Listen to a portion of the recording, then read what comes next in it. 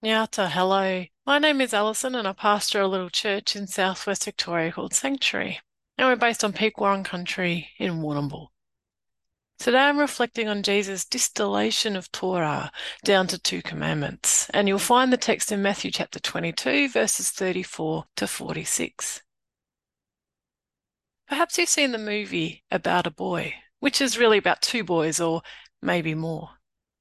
One is 12-year-old Marcus, who is growing up in precarious circumstances. And the other is the beautifully named Will Freeman. Will is a man-child whose wealth has insulated him from other people and from life itself. Yet through one of his most selfish decisions, he's thrown into the path of young Marcus, and Marcus begins to make demands on him. Now, Will is not best pleased, shall we say, especially when things develop and he is challenged to take responsibility for this relationship. No man is an island, intones one friend. Oh, she's right, says the uber cool waiter standing over them. No, she's not. She's wrong, shouts Will. Some men are islands. I'm a bloody island. I'm bloody Ibiza. Well, paradoxically, perhaps I was reminded of this scene by today's story. Jesus is teaching in the temple when some Pharisees come to test him.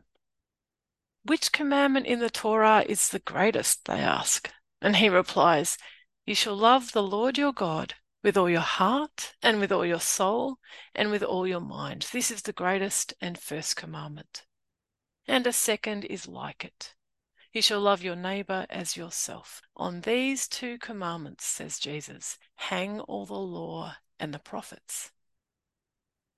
Now, there's a tendency among some Christians to portray Jesus as a friendly, harmless, spineless sort of chap, someone with boundary issues, and perhaps because that's about as deep as they have ever gone with love. But when Jesus talks love, he's not referring to mild benevolence, nor is he referring to a warm feeling which might wash over someone, or a personal preference, or something which just happens to us. It's not passive and it's not smooshy. Instead, Jesus describes love as a commandment. It's a decision. It's an action. It's an orientation towards God and others that we choose. But what decisions or what actions are loving?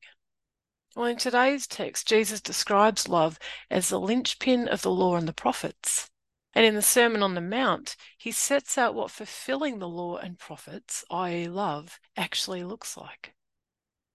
That is, it's the work of justice and peacemaking, and the work of confession and reconciliation. It's sticking at committed relationships through thick and thin.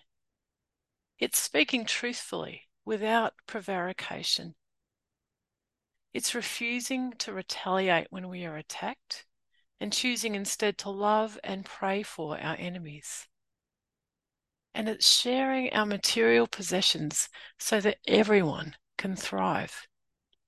And you'll find this all set out in Matthew chapters 5 and 6.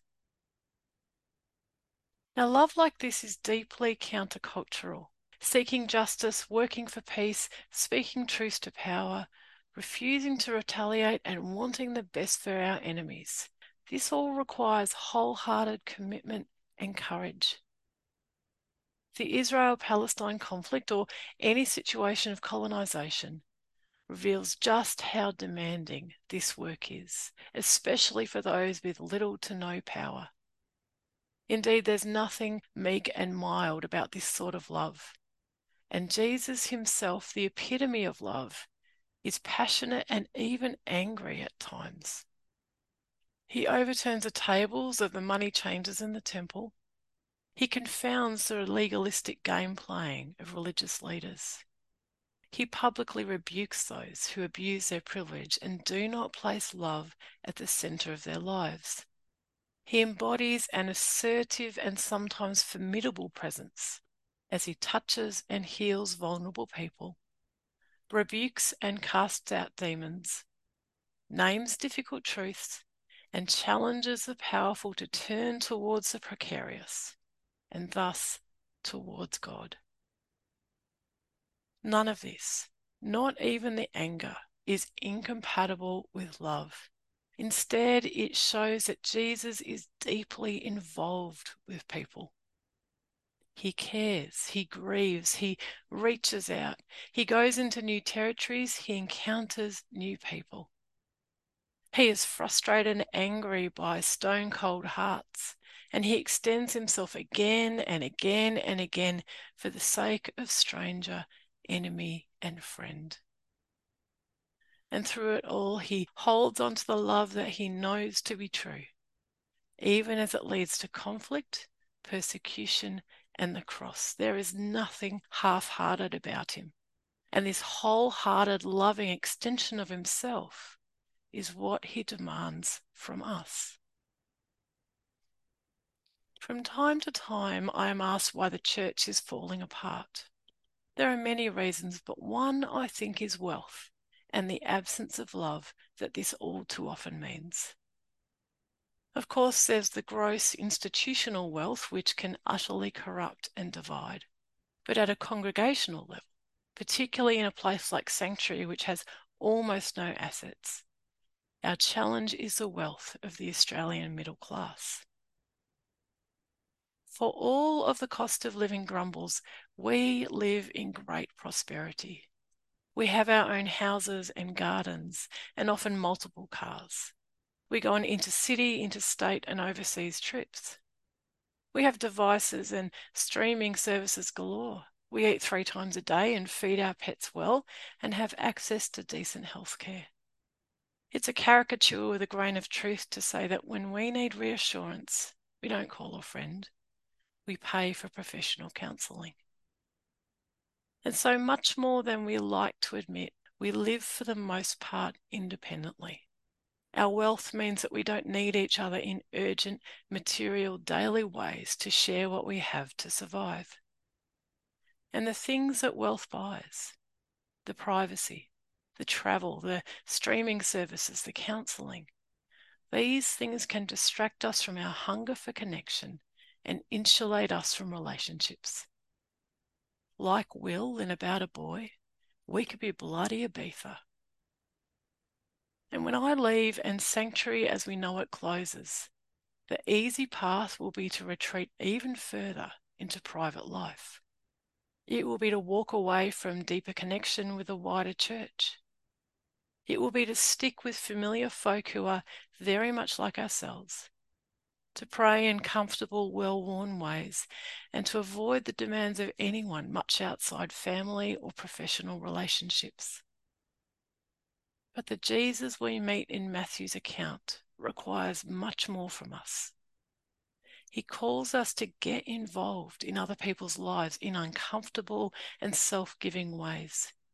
He expects that we will stand with those who need a friend and speak up to those who would destroy them. He asks us to reach beyond human boundaries to bring together the precarious, the stranger, the weak, the shamed, the possessed, and even the religious, drawing them into ever-widening circles of care. And to those who think all this is optional, Jesus is clear. There is no difference between this work and the wholehearted love of God. Love of God and love of neighbour, especially the precarious and the vulnerable, are inseparable. The final scene in About a Boy finds Will in his apartment, and he's flopped on a couch with his feet up. It's Christmas. In former years, he spent the day getting drunk and stoned and watching old movies alone. And here, Frankenstein is on the telly, and Will raises a beer to his lips.